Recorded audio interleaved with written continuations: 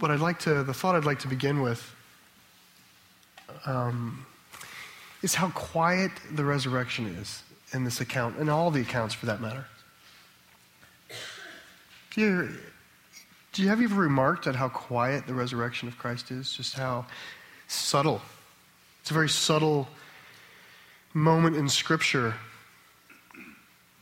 Far more subtle than our celebration of it. I mean, our celebration's bright and loud and bold. It's not like that in the Word. It's sublime, it's quiet, it's careful, it's delicate.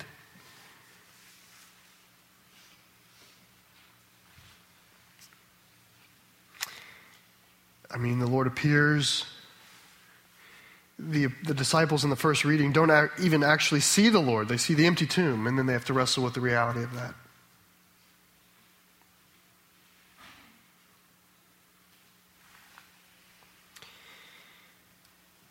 It really is quiet.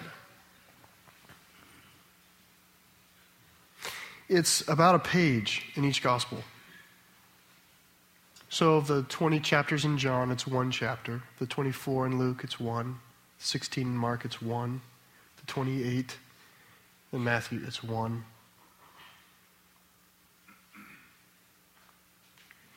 I'll give you just a thought, and I can't, this thought squirts out of my hands. I can't hold it. It's the sort of thing I'm going to say it, but I still don't think it's complete. But I do think the resurrection, the account of the resurrection of Christ is for us, Christian. It's for you. It's for me. It's a gift. And in that way, it's perfectly fine if it comes to me quietly, because that's often how the Spirit comes to us. It's for us. And I think maybe we'll see that this morning. What I'd like to do is I'd like to reread the passage of Mary Magdalene, Christ's appearance to her, and then we'll read the passage that follows. And really, this morning, there's a verse in each one that I want us to meditate on a verse in each one of them and connect it sort of around this idea of the comparative silence. Just think of the ministry of Christ, how bold it was. A week ago, he was riding into the city, Hosanna! I can't even say it loud enough, I'd be embarrassed. Like, Hosanna! Blessed is he who comes in the name of the Lord. Palm branches and noise and fanfare. He had just healed Lazarus, and there was all this. I mean, Twitter was alive with what he had done to Lazarus. I mean, it was the buzz. Everybody was about Jesus and this and that. There was so much noise. In his ministry, there's all of this noise. He goes into the city. He turns over tables in the temple. More noise. He heals the blind man in the temple. More noise. It's just the mob that follows to the cross. I mean, everywhere you go, there was the words and works of Christ was right up in your face. Almost nobody experiences the resurrection. Just a few. And Mary's one of them. Let's look. But Mary stood weeping outside the tomb. And as she wept, she stooped to look into the tomb. Now let me stop there real quick. What happened in the reading, it talks about Mary early in the morning before the sun rises. She gets to the tomb, sees the stones rolled away, and rushes back to tell the disciples what had happened. And then it talks about Peter and John, the disciple whom Jesus loved. Peter and John apparently rush to personally witness it for themselves. And they get there, they see the empty tomb. They don't see the Christ, they see the empty tomb. That scripture doesn't tell you that Mary also went back, but Mary went back. She just kind of followed them, I suppose. So in verse 9 and 10, the disciples are peering in, wondering what's happening, and they're leaving, but she's remaining, weeping outside the tomb. And in verse 12 it says, and she saw two angels in white sitting where the body of Jesus had lain, one at the head and one at the feet. They said to her, "Woman, why are you weeping?" She said to them, "They have taken away my Lord, and I do not know where they have laid him." Having said this, she turned around and saw Jesus standing, but she did not know it was Jesus. Jesus said to her, "Woman, why are you weeping? Whom are you seeking?" Supposing him to be the gardener, she said to him, "Sir, if you have carried him away, tell me where you have laid him, and I will go to take him away." Jesus said to her, "Mary." She turned and said to him in Aramaic, "Rabboni," which means teacher. Jesus said to her, "Do not cling to me, for I have not yet ascended to the Father, but go to my brothers and say to them, I am ascending to my Father and your Father, to my God and your God." Mary Magdalene went and announced to the disciples, "I have seen the Lord," and that he had said these things to her. Okay, well, if we just begin to look, I feel confronted with the subtlety and the quietness of this scene. I mean, it's happening to a solitary person. The risen Christ is being witnessed by one person. And that person is, for all sorts of reasons, we should be surprised as Mary Magdalene. It's not the disciples. Kind of goes against cultural expectation to grace a young woman with this part in the play. And even Jesus' appearance in it is nondescript. We know more about the appearance of the angels. They are more notable fixtures in the account than Jesus. He's mistaken for the gardener. I have to assume he was backlit by the sun or something. In your mind, you try to play this out. I like that he's backlit. But he's mistaken for the gardener, for crying out loud. That's quiet.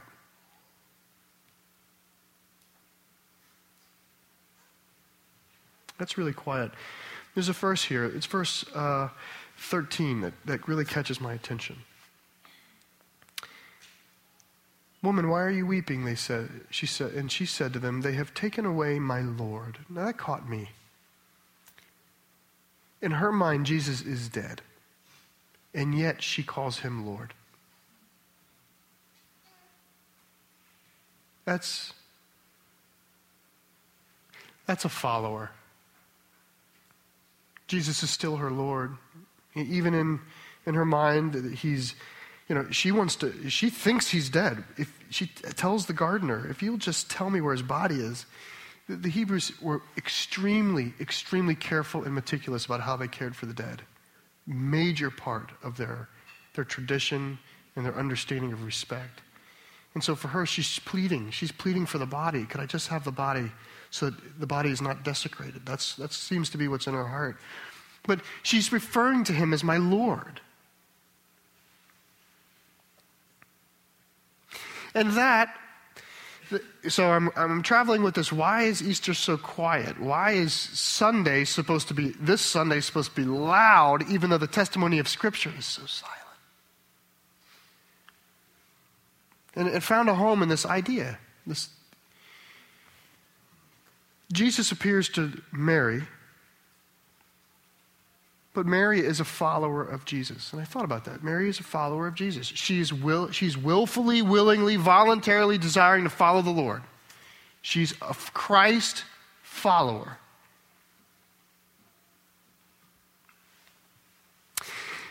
I just let that thought build, and I said, what about the next narrative? In the next narrative, Jesus appears to followers. Not perfect followers. They're fearful, locked away in a room, but nonetheless, followers nonetheless, right? We certainly don't want to be judgmental of flawed followers, but they're followers. And then the next one, in 24 on, is when Jesus appears to the disciples again. with Thomas. And we could say, well, Thomas maybe didn't do everything right, but Thomas nonetheless was a follower, was a disciple of Jesus Christ. And I went, wow, that's interesting. Jesus appears, it seems like in small ways, but I said, wow, but in every way, he's appearing to followers. And I said, well, I wonder what that's like in Luke. If you look in Luke, every appearance of Christ is to followers. The two members on the road to Emmaus, followers of Christ. I went to Matthew. I said, Matthew, followers. In Mark, it's all followers. In Matthew, you may be thinking, those of you who kind of know the story, they go, what about the guards? There were the guards. They were zapped by the brilliance of the angels. Missed the resurrection. Missed it. Didn't make the cut. Now, if you get like a gold star in Bible knowledge, you may be saying, yeah, but in 1 Corinthians, see, some of you are like, this would be really a gold star. Paul, the apostle, gives an accounting of the resurrection of Christ. And he says, he's defending it. In fact, the song we sang is a connection to the 1 Corinthians 15. But he begins to talk about the importance of the resurrection of Christ. And he's giving evidence for it. And he says, for Christ appeared first to Cephas, and then to the 12, and then once again to James, and the disciples also. And he's going down the litany. And he says, and at one point he appeared to as many as 500 people. Nope. 500 of the brethren. Now, maybe I missed one. Certainly, it doesn't need to be categorically true to make the point. It appears to me that the resurrection of the Lord, the resurrection of Christ, is a gift to the followers. Hear this, Christian. The resurrection of Jesus Christ is a gift to you.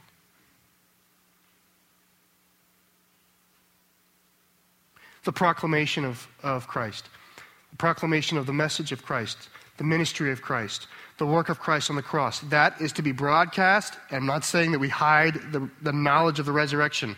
I'm saying the nature of the message of Christ is to broadcast far and wide God's call to mankind to himself. He sends a messenger ahead of him to make straight the way of the Lord, to challenge the world to repent, for the kingdom of God is near. And then Christ himself comes and says, repent, for the kingdom of God is at hand. And Christ's ministry and his work and his message all work together to say to the person watching, the onlooker or the witness or the person who hears the testimony, something about me is not right, and he has it. This distance between me and God, Christ has come to close that distance. All of that knowledge, right? The whole world, it seems that the message and the ministry and the work of Christ is intended to be seen by the whole world. But in a way, the joy of the resurrection is ours.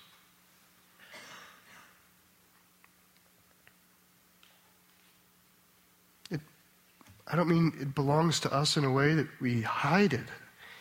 I'm saying that it seems like it's given as a gift to some of these people.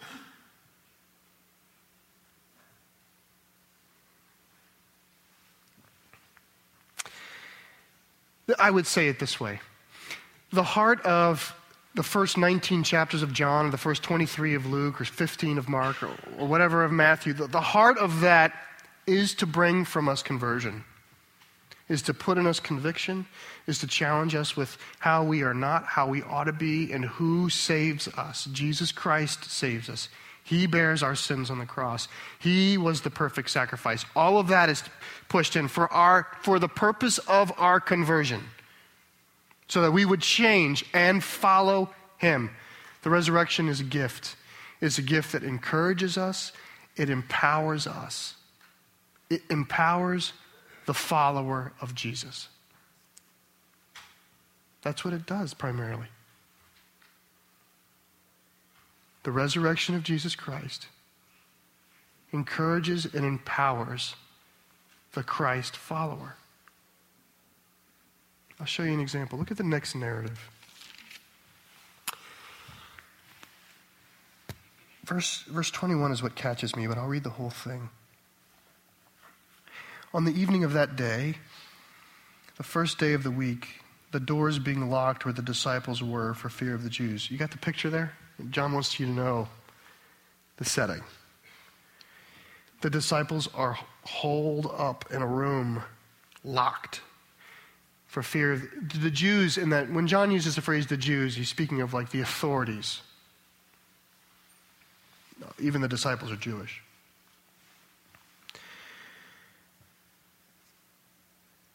They were locked up where the disciples were for fear of the Jews. Jesus came and stood among them and said to them, "Peace be with you."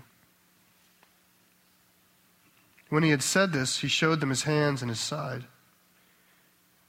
Then the disciples were glad when they saw the Lord. That glad is like overflowing joy, surprised by joy. Not like, oh yeah, Jesus, I'm glad. Not that glad, like really glad. I wish there was a better English word for it. Jesus said to them again, "Peace be with you. As the Father has sent me, even so I am sending you." And when he had said this, he breathed on them and said to them, "Receive the Spirit. If you forgive the sins of any, they are forgiven them. If you withhold forgiveness from any, it is withheld." I want to call your attention to verse 21.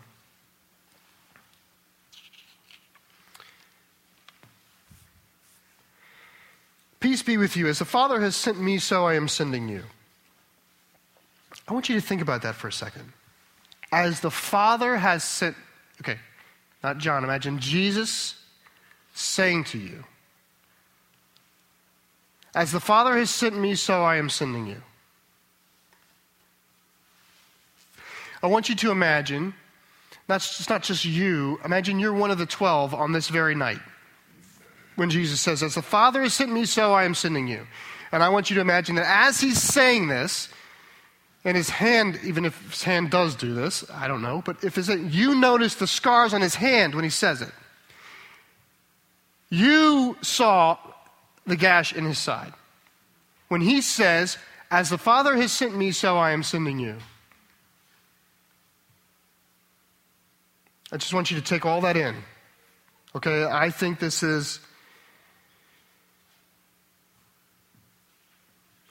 really big.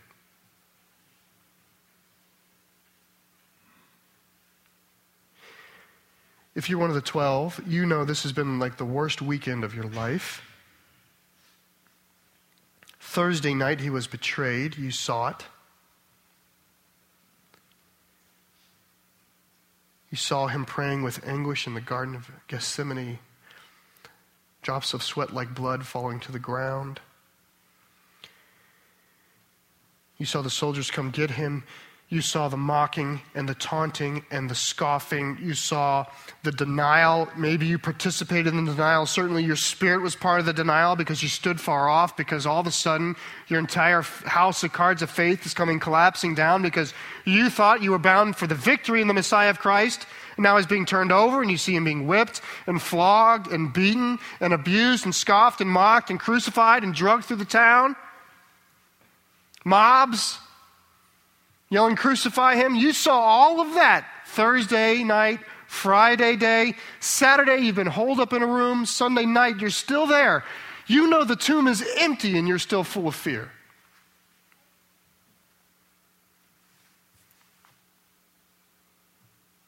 And he turns to you with his nail-scarred hands and with the wound in his side, and he says, "As the Father has sent me, so I send you." Ah, man. What does that mean? I mean, so as the Father has sent me to what? To be a willing sacrifice, so I send you? As the Father has sent me to be a pure vessel of the Father's will in every single circumstance around myself, so I send you?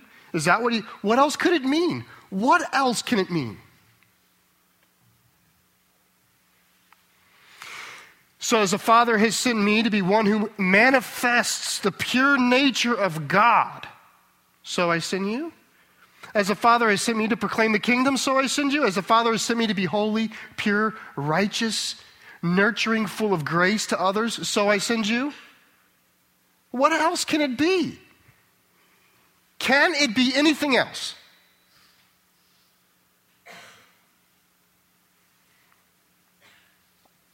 And this is the thing.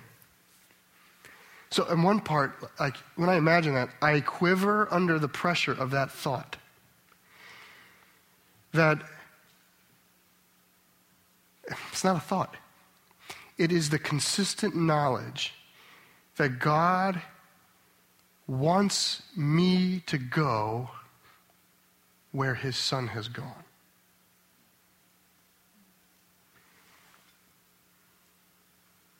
Doesn't he? What does it mean if he says, I am the way?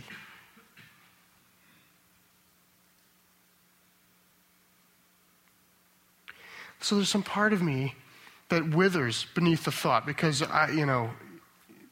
and I sing I, but I'm speaking for us. We on our best days can't even begin to think of ourselves as pertaining to those things, to be a pure vessel of the Father's will in every circumstance. Like, I know he wants me to be a pure vessel of his will, but man, pure has never been used to describe me inside of myself.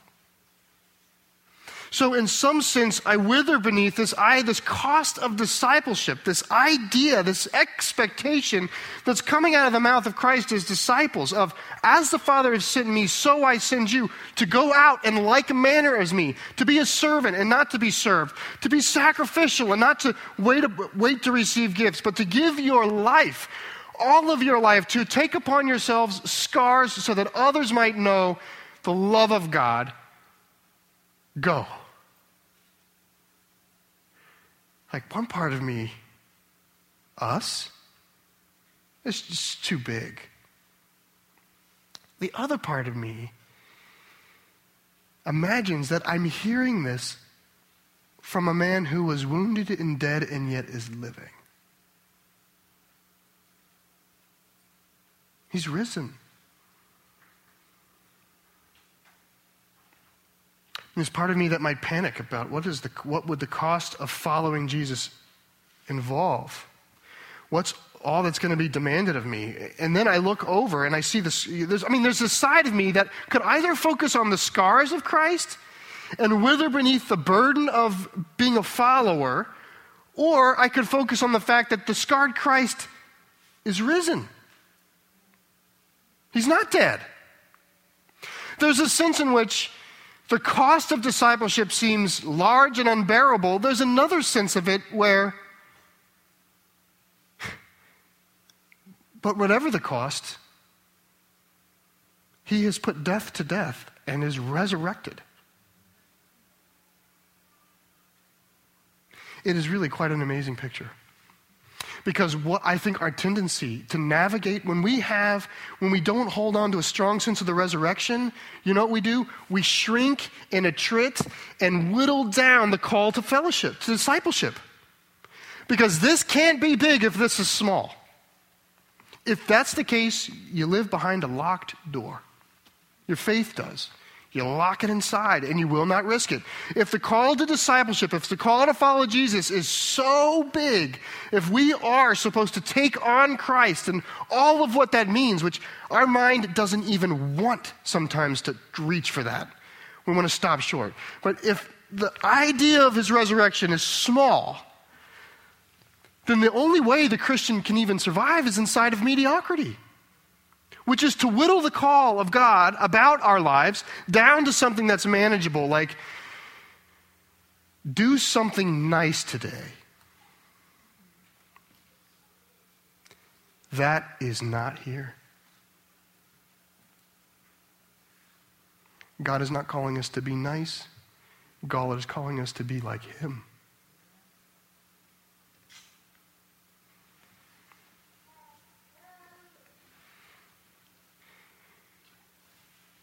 And he's alive.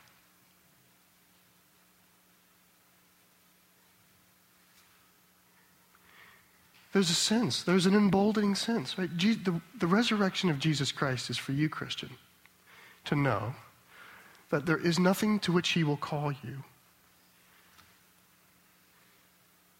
that will separate you from the eternal love of God. You will rise. That we have an inheritance, unblemished, undefiled, pure, waiting for us in heaven.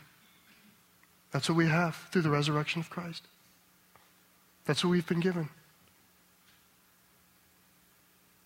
It allows us to stand beneath this big idea of what God might be calling for us. It allows us to stand beneath that without trying to restrict it or downplay it or undermine it or tune it or something like that. It allows us to sit beneath the fullness of all of that because we know that Jesus Christ will be with us through all of that.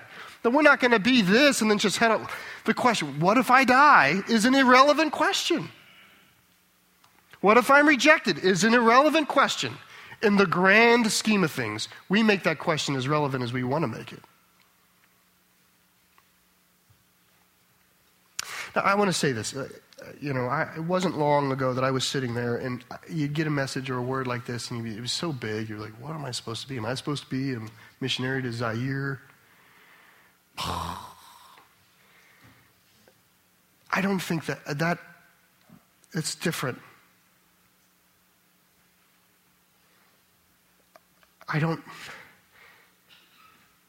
This is what I think. I don't know what we're supposed to be. What God wants to do with us, its own question. The only thing I can say is I figure he wants them to unlock the door. Like that's maybe the word. Like what are you supposed to do?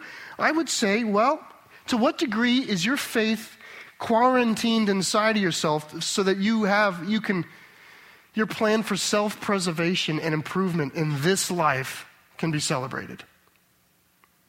That needs to slowly come to an end, or abruptly. Maybe in a wink, in a moment, it needs to come to an end. That idea that the faith, that we're going to cordon it off and lock it down, and that there's a sense that the Christian in you is a small person hiding to weather this large overall secular story called your life, that needs to be destroyed by the gospel of Jesus Christ. Jesus Christ is risen to say, unlock that door. And all of who I am needs to creep into all of who you are. And I don't know. I don't know. I'm not saying you need to go to Zaire. I think God would just be tickled pink if you were a profound, unlocked believer in your workplace or among your friends. That you could then, at least with the knowledge of his resurrection, this idea that God is with me, what can man do against me? There's nothing that can happen that would make me lose this game. That idea would allow your faith, if you could just raise the latch on the door and let your faith permeate your life.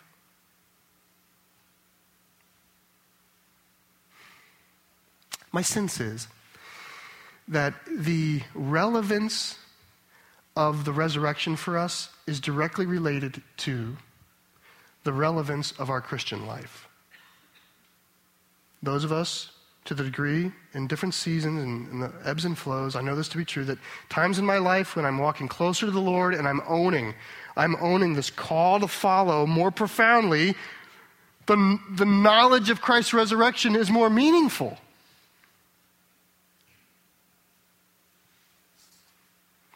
Some of us go, I don't really know about the resurrection of Jesus. I might conjecture in your life that you don't make big of the resurrection of Christ because you don't make big of the life of Christ or his call. We don't need a big Christ if we don't carry a big definition of what it means to follow him.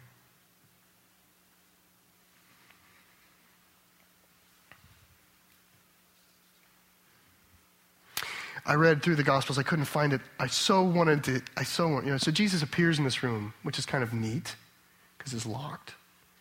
So he's there. And I couldn't find it. I so like to imagine that he walked out of that door, opened it up, swung it open, and walked out. It's better to me than him disappearing. Than saying the way we are in this room, the way we 12 are, not anymore. This is how Paul says it.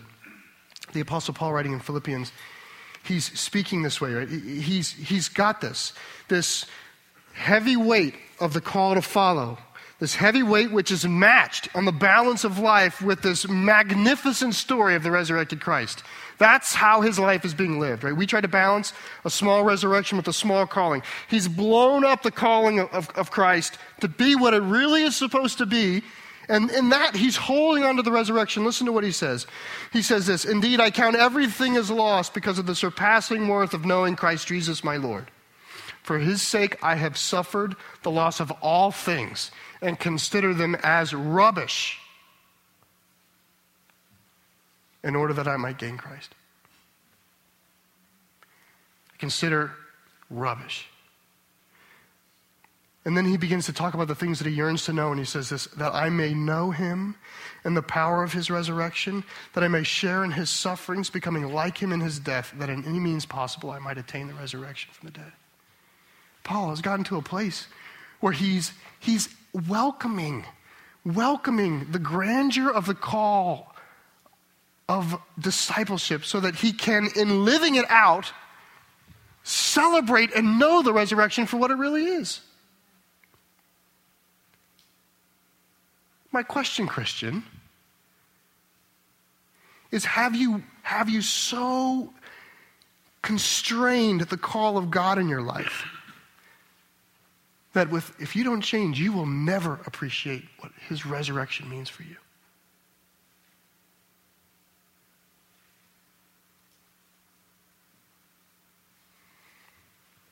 He's risen.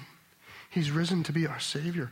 He's risen, and he's risen so that we might also follow in his way. Every gospel ends this way. You know, John ends with, "As the Father has sent me, so I sent you." This is how it sounds in Matthew. "All authority in heaven and earth has been given to me. Therefore, go make disciples of all nations. And lo, I am with you to the end of the age." Luke has one of those.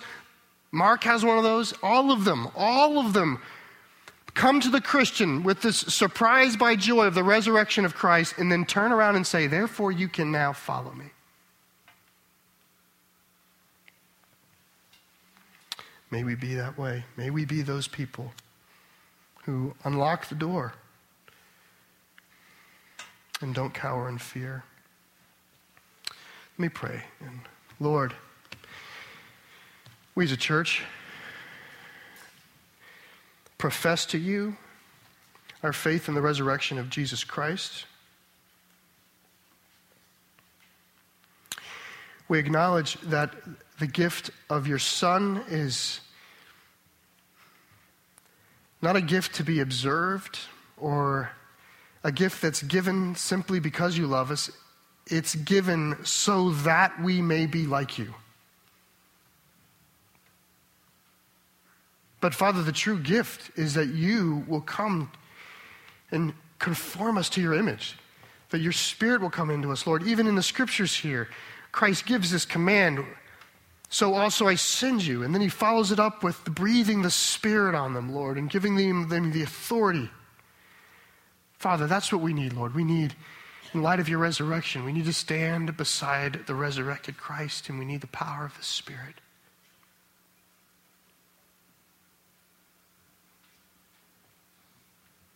Lord, it's my sense